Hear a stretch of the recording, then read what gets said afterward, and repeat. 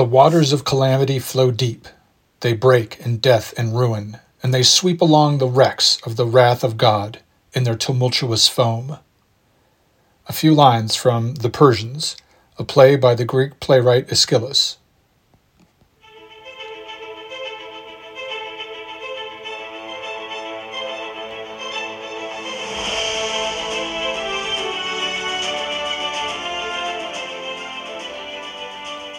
Hello and welcome to the Western Traditions Podcast. My name is Rob Paxton, and this is the 19th episode of a second series of podcasts about the history of the Western world. The first series was called The Ancient World, and it covered everything from the beginning of time through the rise of the Persian Empire. The second series is called The Greek Sun. The episodes in this series address events and the great men and women of ancient Greek history. So far, we have watched Greek history unfold from its murky beginnings in the late Bronze Age all the way through the Persian War and the rise of the Athenian Empire. Today, I want to pause the chronological march through history and to begin to explore the cultural explosion that was Athens in the 5th century BC. I call this series The Greek Sun for a reason. Ancient Greece would do more than simply add some dates and the names of battles and some kings and queens to a list in a history textbook. Here, especially in the 5th and 4th centuries BC, the Greeks would bring forth advances not only in military and naval technology and tactics, but also make important developments in math and science, and with its literature and its philosophy, put forth important questions about human identity and purpose. And as you will see, these are questions which we have still not answered. Greek drama in particular would blossom during this time, and the texts that remain to us from this period demonstrate stage work that is surprisingly relatable, and from which we can draw a straight line to the dramatic techniques and dialogue used in the early modern period in the plays of Shakespeare in England, of Molière in France, de la Barca in Spain, and from these even to modern dramatic presentations that we see on film and television today. Now, before I delve into the Greek playwrights of this period, let me remind you to visit the website for this podcast at western-traditions.org.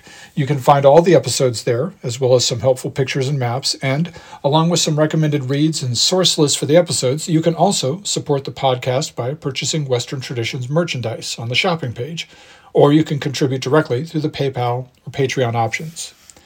But for now, though, let's learn about how Greek drama rose and developed in classical Greece.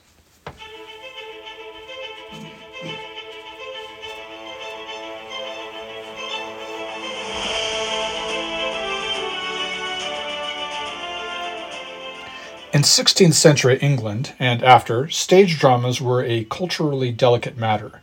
Many people, of course, straightforwardly enjoyed this medium of entertainment. The romance, the action, the philosophical but very relatable monologues, such as those found in Shakespeare's Hamlet, these all resonated strongly with the populace of Elizabethan England at all levels, from the poor to the wealthy, the commoners, and the nobility.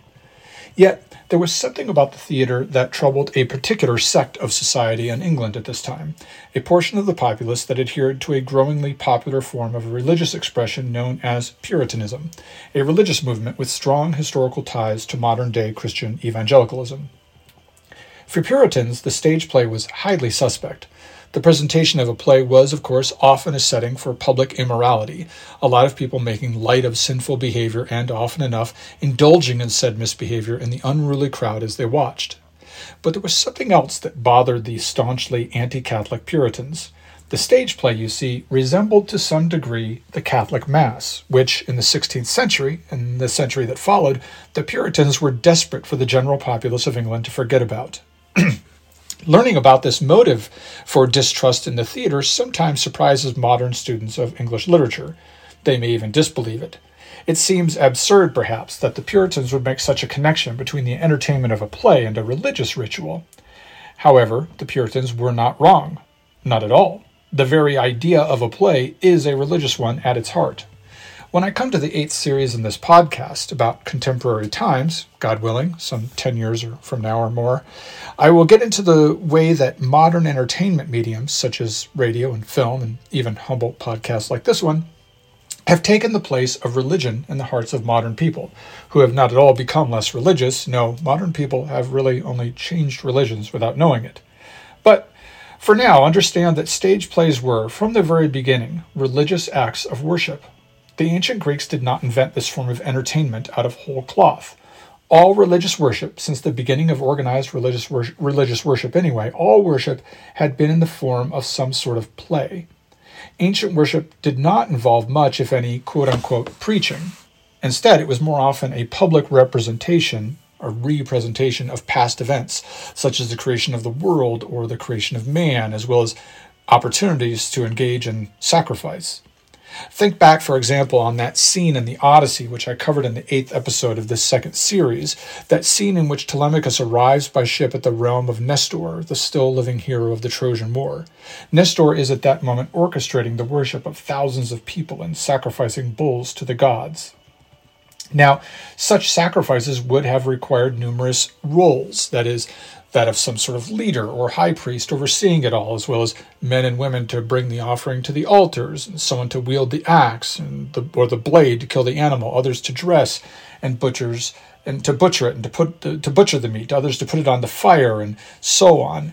There would have been another one to recite something pseudo-scriptural about the gods or about some divine event. These roles were not assigned randomly, but with significance, and there was prestige to being offered and accepting these roles.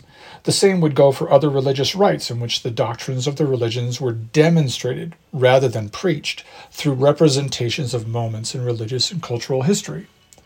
Most of the plays from this era in Greek history are about mythological events, and the action of the plays is how ancient religions preached their doctrines by providing visible examples of the benefits in obeying the gods and the doom incurred by disobeying the gods.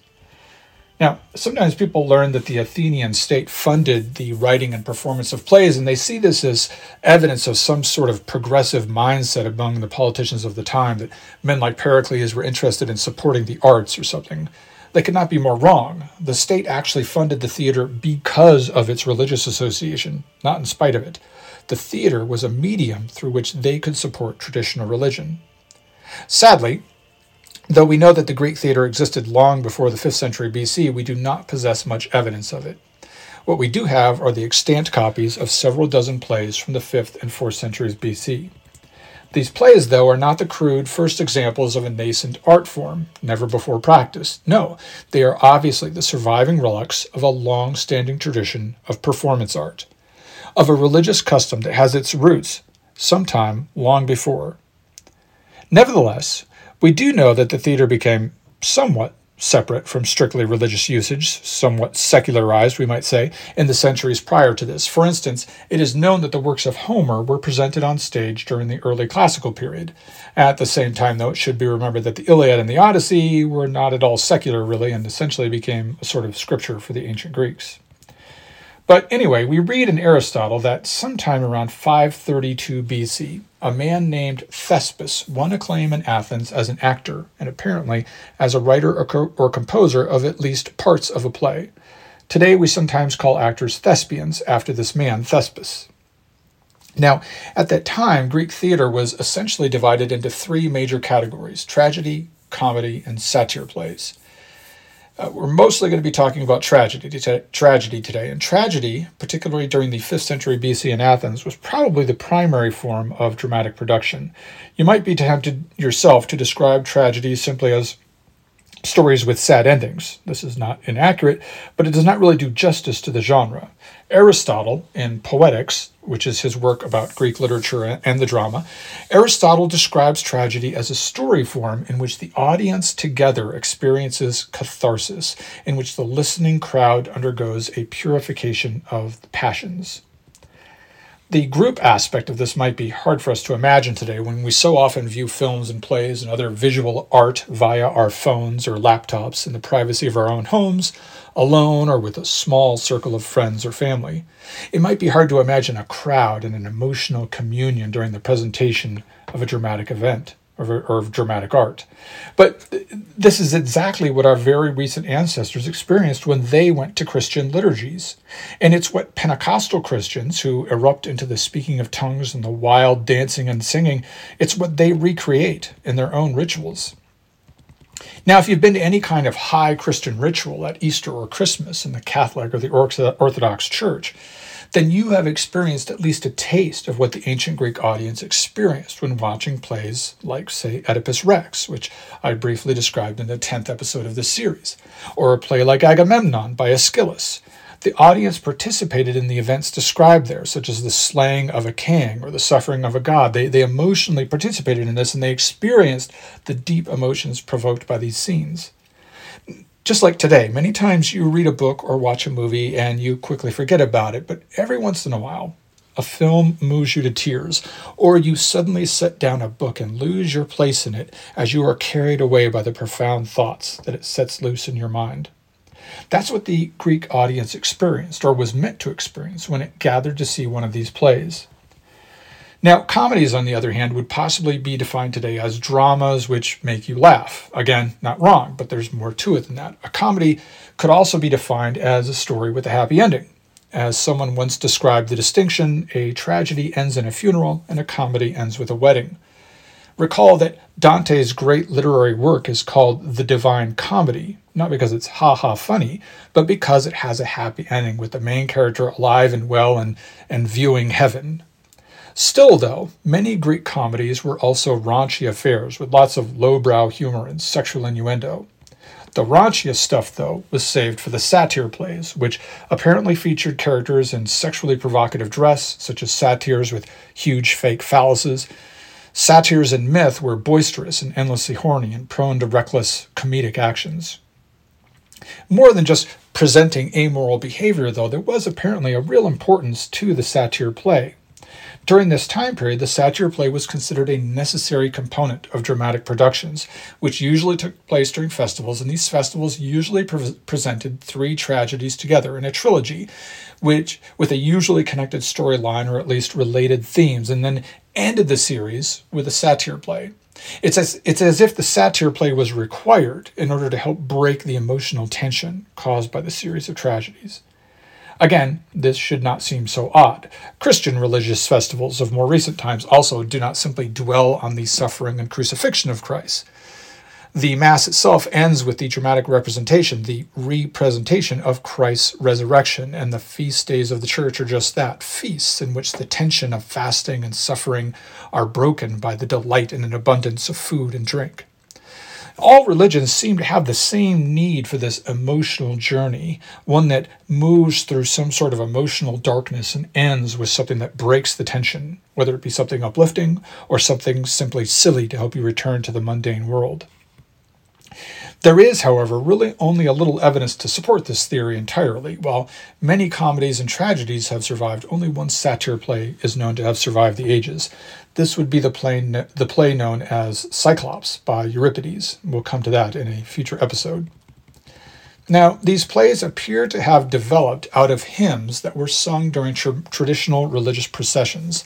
These hymns are known as dithyrambs, and they were sung during the Dionysia, a winter festival that was held in Athens in honor of Dionysius. Remember that Dionysius had become an increasingly important focus of religious worship, particularly for the Athenians who witnessed the rites of his mystery religion at Eleusis. Now, it was apparently this Thespis who was responsible for introducing the idea of a character into the presentation, a lone individual, as opposed to just a chorus that would have typically done all the singing during the hymns. And this is a really important stage in the evolution of drama, and it should not be overlooked. The idea that someone would come on stage and represent someone else, and not simply speak as himself, for example, in praising a god or simply speaking about an ancient event such as the Trojan War. Instead, now a man was coming on stage and purporting to be a hero or a demigod, and the crowd was playing along with the idea, suspending disbelief, engaging in the fiction. I believe that this evolution here is really way more important than any of the others that I will discuss later, because this is the crucial one, the critical step in developing any sort of drama. And without this step, it is impossible for a culture really to produce fiction. Just think, prior to this step, people gathered to praise their gods in song, yes, but at some point, the idea came to someone to actually represent a figure from mythology and to speak as if they were that figure. Now, it's impossible to know if this idea really originates with the Greeks. It may be that more ancient cultures made this transition, but it is with the Greeks that we have the first evidence of acting. Without this development, we would not have the great fiction tradition which we have today, in which billions of people around the world read books or watch videos which they know are false. They know that the story itself is fictional, in fact, but they allow themselves to be moved nonetheless, to undergo the same catharsis that the Greeks experienced when they gathered to watch their great tragedies. Anyway, these plays took place at festivals. Early on, if not the very beginning, these plays, all of which were either tragedies or satire plays, as far as we can tell, these plays were set in contest with one another, in literary battle, really. Because as I have already established, the ancient Greeks, especially the Athenians, were extremely competitive and ambitious in politics, at war, and in the arts. And this makes sense. Since all Athenian men were part-time soldiers, then all of the Athenian playwrights from this period would have actually spent a good part of their lives in actual combat. When they weren't at war at sea or on the battleground, they went to war on the stage. So in the early 5th century BC, before and after the Persian War, a young Athenian man would further develop and revolutionize Greek theater when he wasn't busy fighting off the Persian invaders. His name was Aeschylus.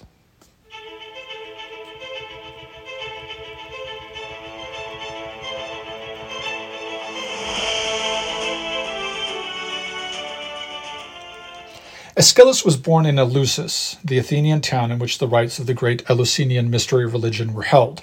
You may recall from earlier episodes how the Greek religion, whatever it may have been like prior to the classical age, it now included special rites dedicated to Demeter and her daughter Persephone, and later dedicated also to Dionysius, whose story eventually became entangled with that of the Sacred Mother and her daughter, and who also returned from death to life.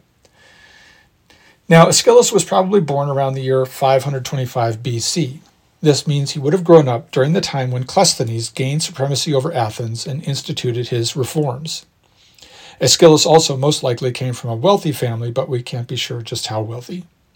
Around 500 BC, the young Aeschylus reportedly had a dream encounter with the god Dionysius, and upon waking, he began to write his first play. His playwriting career was interrupted, however, in 490 BC when he went off to fight in the Battle of Marathon. His older brother was one of the men killed at the end of this battle when he and other Greeks tried to capture the Persian ships that were fleeing the beach. Now, several years after the battle, Aeschylus won his first theatrical victory, but he had to lay down the pen or the quill or whatever and take up the sword again to fight in the battles of Salamis, and he probably fought at Plataea as well. Now, we do well to take note of this background with almost all of the men in our study of Greek history. They were all warriors. Whether we remember them as soldiers, as poets, as politicians, or as philosophers, or something else, they were all men who had been blooded. They were all men who, often multiple times in their lives, had donned armor and gone off to kill or be killed. And then, God willing, they returned to their lives and their careers, unless perhaps they were full-time soldiers such as Cimon. In his lifetime, Aeschylus appears to have written and produced at least 70 plays, probably more. Of all those, only 7 have survived the ages, and only one of the trilogies remains intact.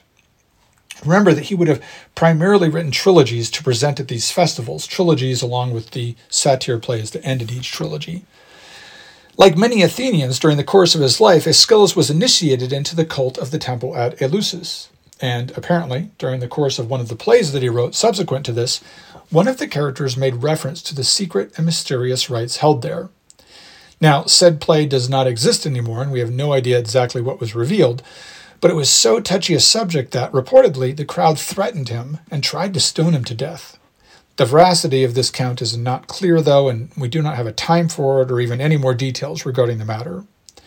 Now, as I've said before, I don't want to become a Cliff's Note option for any of these plays or any of the texts that I include in my podcast, so I'm not going to summarize all of Aeschylus' plays. Instead, I encourage each of my listeners to read the plays of Aeschylus on their own and, whenever possible, actually see one of them performed. I am not aware of any venue that puts on Greek plays, but I know that it has been done in modern times here and there. Still, I do want to take the opportunity to point out some of the most important details in some of these plays, especially with regard to how they reflect or impact ancient Greek culture.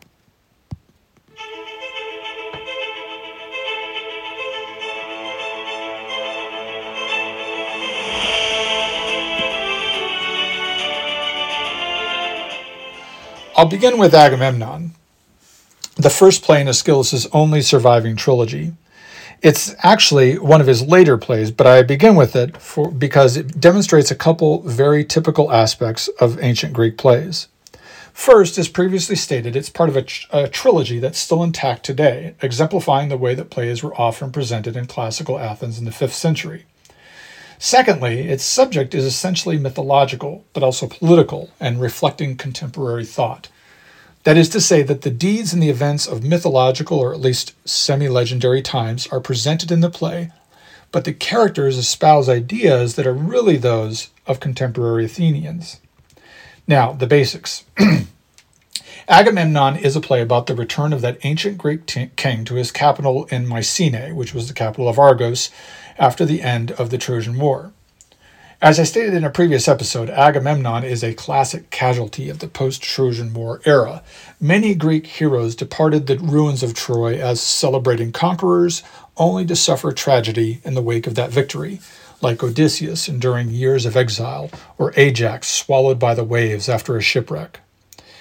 In Agamemnon's case, his betrayal was sexual as well as political.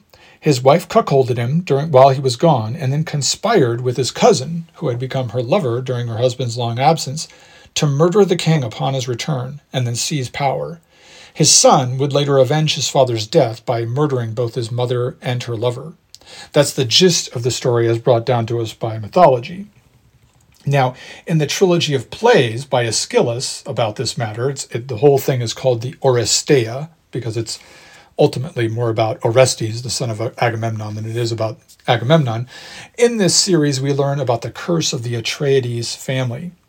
Now, if that name sounds familiar, it's probably because it's also the name of the noble family in the great science fiction epic Dune by Frank Herbert, which has been made into a series of films. The main character in those books is named Paul Atreides because his family claims descent from Agamemnon. Now, as the play opens, the people of Argos learn that the war at Troy has been won when a series of beacon fires brings them the news. This is an interesting example, by the way, of ancient communications technology. Though horses and ships might have delayed the news for weeks or even months, mountaintop signal fires can bring news literally at the speed of light. But the messages they sent probably could not have been very complex. Anyway, the imagery used at the beginning of the play, especially regarding the sailing of the ships that landed in Troy, it's quite striking. This play was produced, after all, in the decades after the Persian War, at the end of which another armada of Greek ships set sail and eventually made an amphibious landing on the shores of Anatolia. One can only imagine the emotions of the play's audience as it watched. There were certainly veterans of the war among the audience members, and now here they were watching their sainted ancestors return home from another war against Asian powers. Perhaps they saw the Iliad not as an account of the Trojan War, but really as an account maybe of something like the First Persian War, right, where their own experiences were just a redux of that same adventure.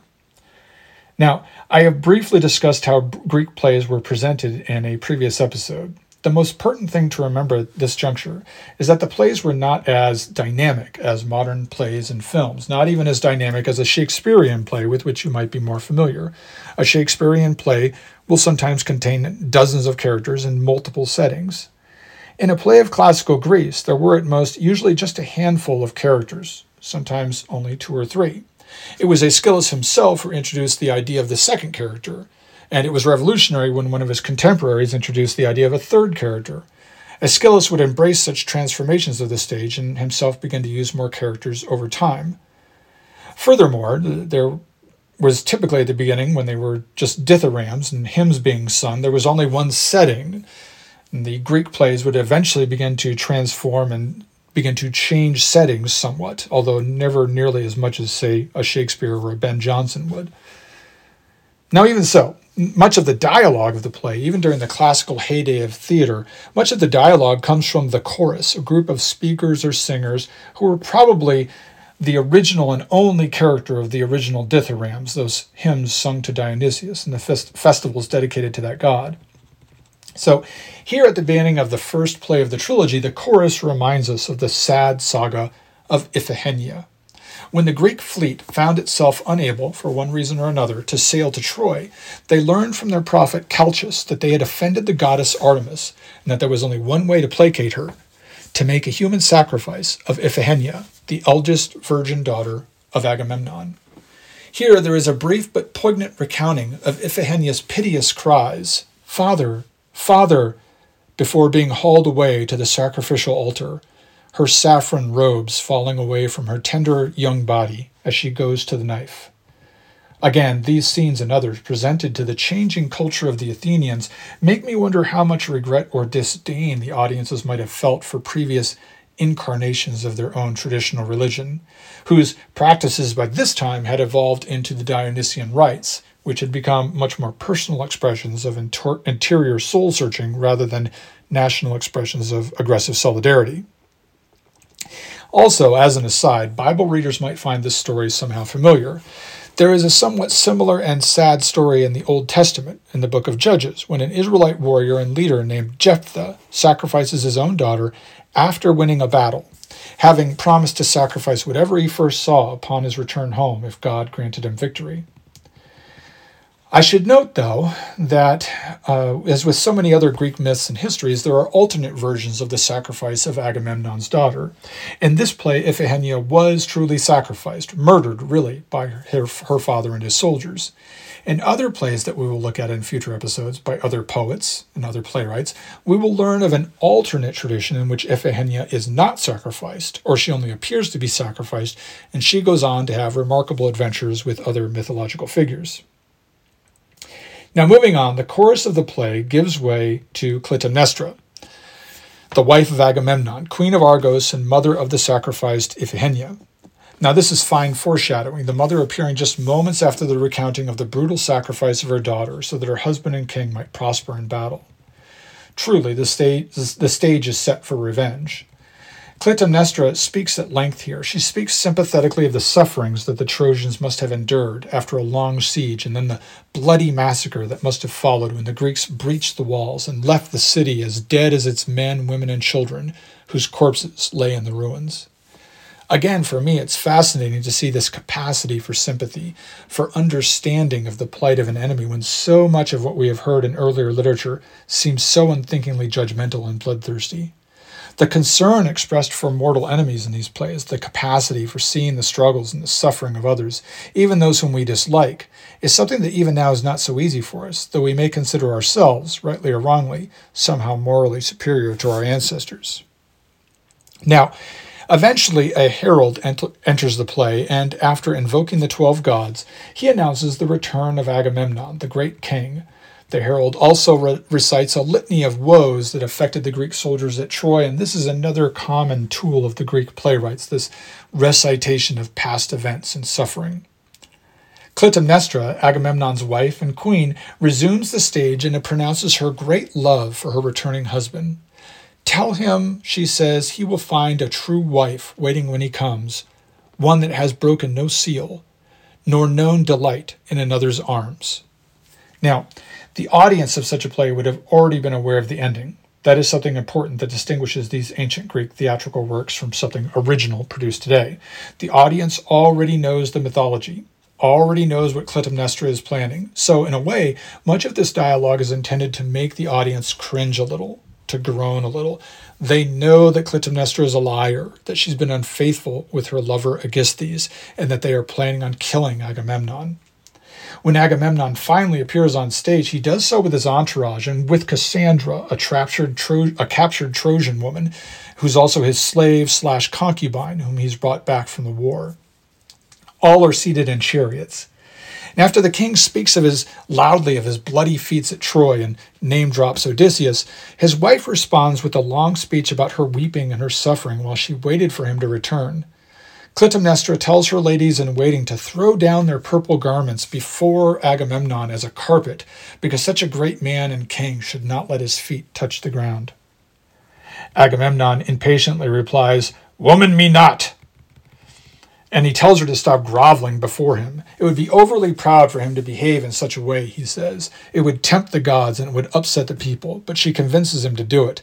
"Have thine own way," Agamemnon grumbles before he descends from his chariot onto the purples strewn before him.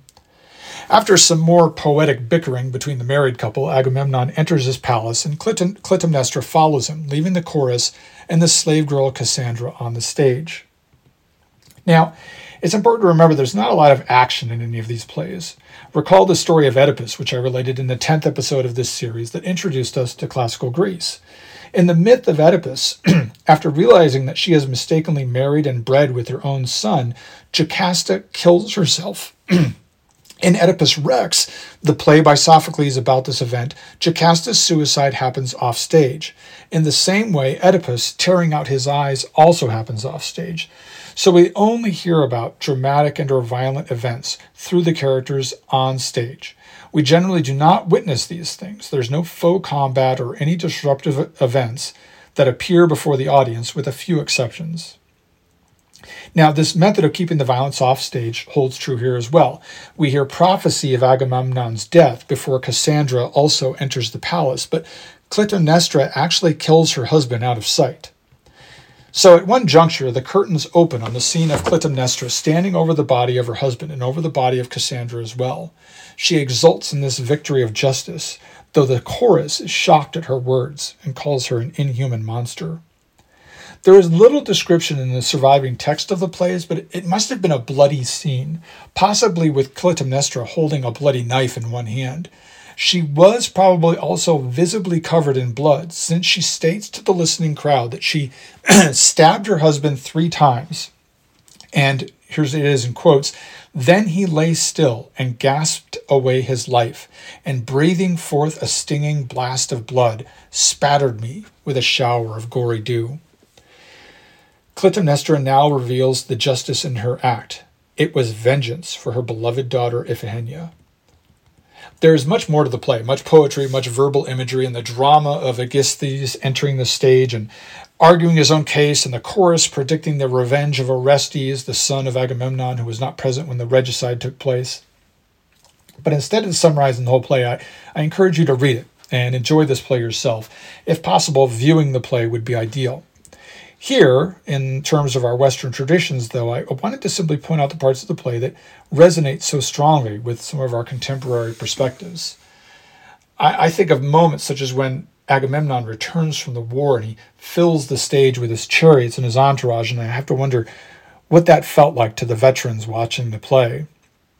And then there's the poignant description of Iphigenia going off to be sacrificed, those saffron robes falling away from her youthful body.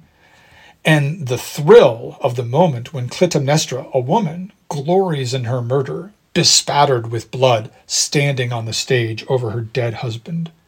And we must remember how revolutionary all of this was. By the time that Aeschylus produced this play, in 458 BC, theater was still in its infancy.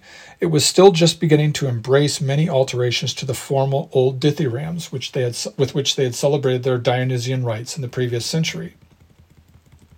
Aeschylus had introduced himself the idea of a second character in the play early in his career.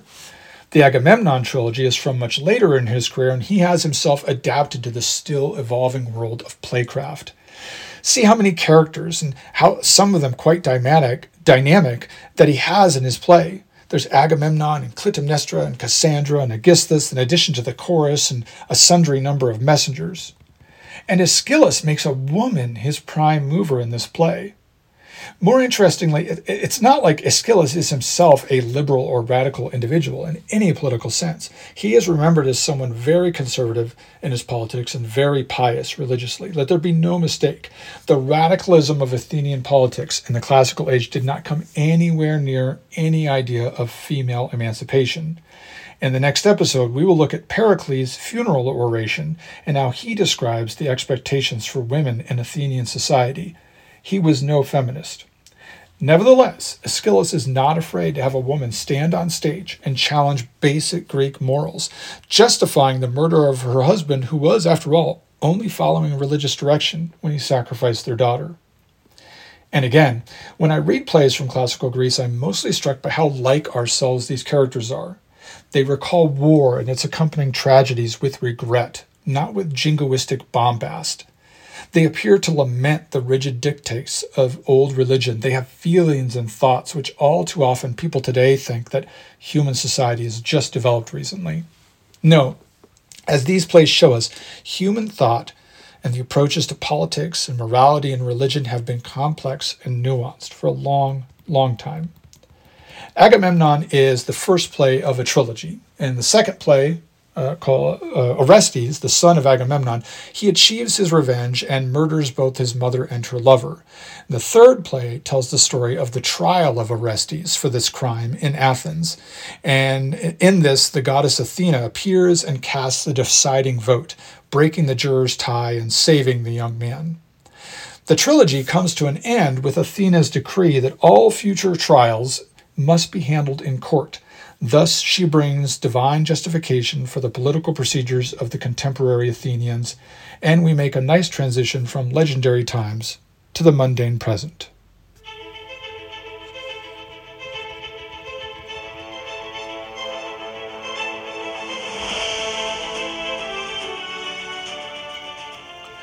Much earlier in his career, in 472 BC, Aeschylus produced a play called The Persians. As you might expect, it was about the Persian War, specifically about the moment that the mother of Xerxes, who was king of Persia, the moment she learns of the great defeat at Salamis. Just the subject matter makes the play a little unusual. Most of the plays written during this time period, and especially those by Aeschylus, they typically dealt with mythical events of the far past. Indeed, this was the second play in a trilogy, and the other two plays which bookended the Persians were about mythical matters. The first appears to have been about an adventure of Jason and the Argonauts, but the other two plays in the trilogy have not survived the years. They were obviously not part of any sort of sequential trilogy like Agamemnon was. This play was funded in part by Pericles, the great Athenian statesman about whom you have already heard. He did not do so necessarily because he was a fan, but because that year he was the Korygos. The office of the Korygos was rotated among the elite of Athens, and the office holder was responsible for assisting with the finances of the plays, which also received direct state assistance, but often needed more funding to reach completion. Though the play is probably the closest thing to ancient Greek jingoism that we will cover in this podcast, it still does see things through the eyes of the enemy and commiserates to some extent with his suffering. Only to an extent, though. When you read this play yourself, remember that it was produced just 7 years after the Battle of Salamis, and that most of the audience would have played some part in the long war against the Persians, or they certainly would have suffered during that war. Thus, the play does not hesitate to trumpet the valor of the Athenians.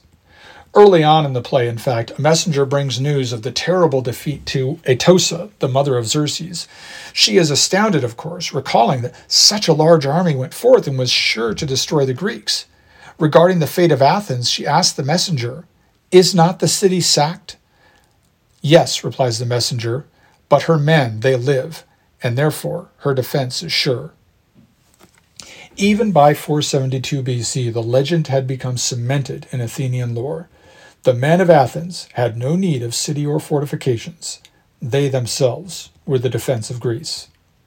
Perhaps the most striking moment of the play comes when the ghost of Darius, the late king of Persia, rises from his tomb on stage. Atossa, his surviving wife and the mother of Xerxes, Atossa is forced to tell the ghost of her late husband about the tragedy that has befallen great Persia. The ghost of Darius laments all of this most dramatically and recalls prophecies that spoke of this failure.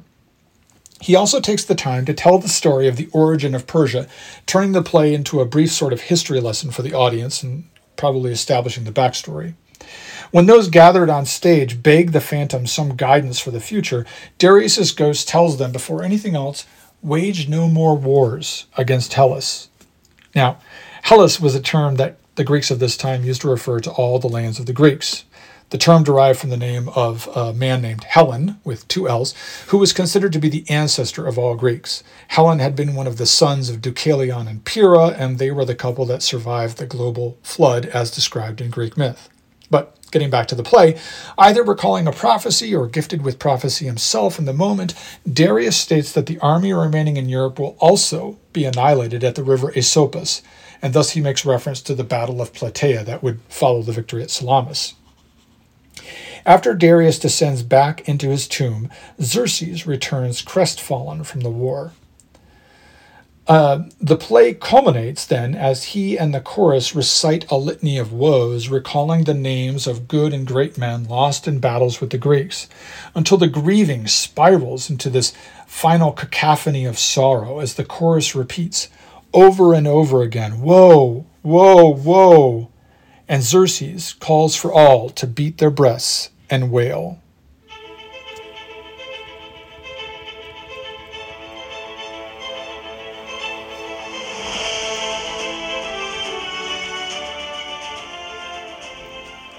Finally, I want to discuss Aeschylus' most controversial play, Prometheus Bound. Prometheus, you may remember, was the Titan who gave fire and civilization to humans in one of the most ancient of Greek myths. It had not been the will of the gods to preserve and uplift humans this way, so Zeus condemned Prometheus to a gruesome fate, to be chained to a cliff face for eternity, and to suffer the predation of a great eagle, which would descend upon him every day and tear out his liver with its beak. Since Prometheus was immortal, his wound would slowly heal over the course of the day, and then the process would repeat the next day, the eagle descending upon him once again to tear open his abdomen. The play begins movingly with a scene in which Hephaestus, the god of the forge and of blacksmiths, weeps and laments as he reluctantly nails shut the shackles which chain Prometheus to a stark mountainside. He is goaded on by two divine figures named Kratos and Bia, which means strength and force in ancient Greek. And here's a very political opening, right? Brute strength and force are oppressing the hero of mankind. And then there's that opening. There are 4 characters on stage and no chorus. This is all pretty radical for the time. And then 3 characters leave the stage, and Prometheus is left alone, nailed in place, and he begins to perorate in his chains about the injustice of his fate and the justification of his rebellion.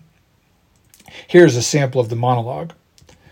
"A god you behold in bondage and pain, the foe of Zeus, and one at enmity with all the deities that enter the tyrant's halls submissively. His fault? Too great a love of mankind." You see, he's both the defender of man and a rebel against tyranny. Moments later, the daughters of the ancient god of the sea, Oceanus, arrive on stage. They will end up acting as the traditional chorus for the duration of the play. Prometheus makes a striking exclamation to them. "Look upon me! Look upon these chains that hold me fast to these high rocks, my dungeon and my tower of fate." Like many such plays, Prometheus Bound relates a great deal of myth and provides us with some of our only surviving examples of certain tales from Greek mythology. In this, it walks familiar ground for Greek plays, spending much of the time in dialogue, as the rest of such plays typically do. Now, late in the play, Io arrives on the scene. Io was the woman with whom Zeus fell in love and with whom an angry Hera later turned into a heifer. Presumably, she was portrayed by an actress wearing cow horns. Fleeing the persecuting insects that Hera sends after her, Io has now come by chance to where Prometheus suffers amid the desolation. Prometheus tells her story to the daughters of Oceanus, and in this way the play also functions as a way to relate and pass on the traditional mythology of Greece, because the story of Io is told again. Eventually, Io is driven from the stage, and she leaves it raving and stumbling off. The end of the play is quite shocking, though, for the time. Sensing that the earth beneath him is beginning to quake, Prometheus warns the chorus to flee, which they do not, and he cries aloud, "See, O sea, earth, awful mother, and air that sheds the light which all use to see. See what bitter wrongs I suffer." And with that, the script describes that there is an earthquake and thunder, and Prometheus, along with the daughters of Oceanus, sink into the abyss. Now, as for the controversies regarding the play, for all his revolutionary approach to playwriting, Aeschylus has always been deemed to be a very pious Greek, showing great respect to the gods in his plays. And of course, since plays were state-funded and meant to support the native religion of the Greeks in a time of ongoing foreign conflict, this makes sense. But Prometheus Bound is anything but a pious play. The main character, Prometheus, the Titan who gave fire and civilization to man, he denounces Zeus pretty convincingly, painting him as a bloody tyrant, in language that we imagine must have been quite shocking to the audience.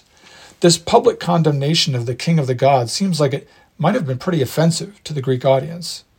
However, like so many other plays from this era, its companions in the trilogy have been lost. If, as suspected, Prometheus Bound is the first play in the series, then the remaining plays may have shown Zeus to follow some sort of dynamic character arc and to relent from his overbearing insistence on doom and torture. And furthermore, we're only assuming that this portrayal of Zeus would have been seen as offensive. For all we know, the Greeks took it in stride, simply as part of their religion. Now, Robert Lamberton, though, he was a 20th century scholar of Hesiod. Lamberton writes that Prometheus in Greek culture was originally seen as a disreputable sort of trickster whose interfering with the plans of the Olympian gods led to the advent of Pandora's box and all the suffering of humanity that followed. This play, Prometheus Bound, I think, perhaps then could be seen as the revival and reform of an earlier legend about the Titan Prometheus, turning him into a hero fit for the age of liberty that had come about in Athens. Given this radical retake on Greek mythology that the play might represent, then some have developed a second controversial opinion about the play. They suggest that this impious play was not written by Aeschylus at all, due not only to its unseemly portrayal of Zeus, but also to some differences in grammar and vocabulary when compared to the other works of Aeschylus. Instead, these scholars think that Prometheus Bound was actually written by Euphorion, who was a son of Aeschylus and also a playwright. Since the date of the release of Prometheus Bound has never been fixed, some think it may have come out decades after Aeschylus died, and this remains a believable possibility. Whoever wrote the play, Prometheus Bound remains as a great work of the classical era in Greece. Not only are its themes provocative for any age, but its production is also challenging. Even today, the dramatic descent of Prometheus into the earth at the end of the play is an innovation that almost seems anachronistic when you read it, something that you wouldn't have expected to be able to be performed in an amphitheater in Athens. And in fact, this detail and others have led other scholars to suggest that the play was not even produced in Athens, but rather at the Greek colony of Syracuse in Sicily. Near the end of his life, Aeschylus had moved to this city and to the region known as Gela there, and it's believed that he continued working on his plays in that town. To support this idea that the play was produced in Sicily, they point out that the complete lack of references to Athens. Aeschylus was known for putting on plays that pointedly inspired the Athenians to be brave and virtuous, but there's no such theme in Prometheus Bound, though it is possible that such ideas were put forth in the remainder of the trilogy, which has been lost to time.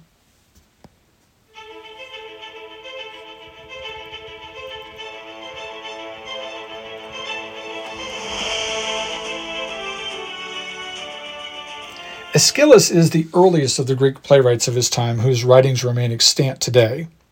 He was very much representative of the men of his time. He was what we would call today something of a Renaissance man, able to march to war or to sit and write poetry. Yet of all his work, he was most proud of defending his homeland and of the brotherhood of the soldiers with whom he had faced the Persians. On his gravestone, only the following words were written: "Beneath this stone lies Aeschylus, son of Euphorion the Athenian, who perished in the wheat-bearing land of Gela. Of his noble prowess the grove of Marathon can speak, and the long-haired Persian knows it well. He makes no mention of his literary achievements, but only takes one last shot at the barbarians who had threatened his and his people's freedom." Perhaps it was fortunate that Aeschylus died when he did, in the 450s BC. During his sons' lives, the work of Athenian theater would undergo significant developments, and Greek playwrights would produce numerous plays of sterling quality, but his homeland would also be plunged into a dreadful, long war that would pit all Greek nations, one against the other, and it would end with the subjugation of his beloved Athens, though he had fought much of his life to keep it free. I will get into that conflict beginning with the next podcast. Until then, I thank you for listening to the Western Traditions Podcast.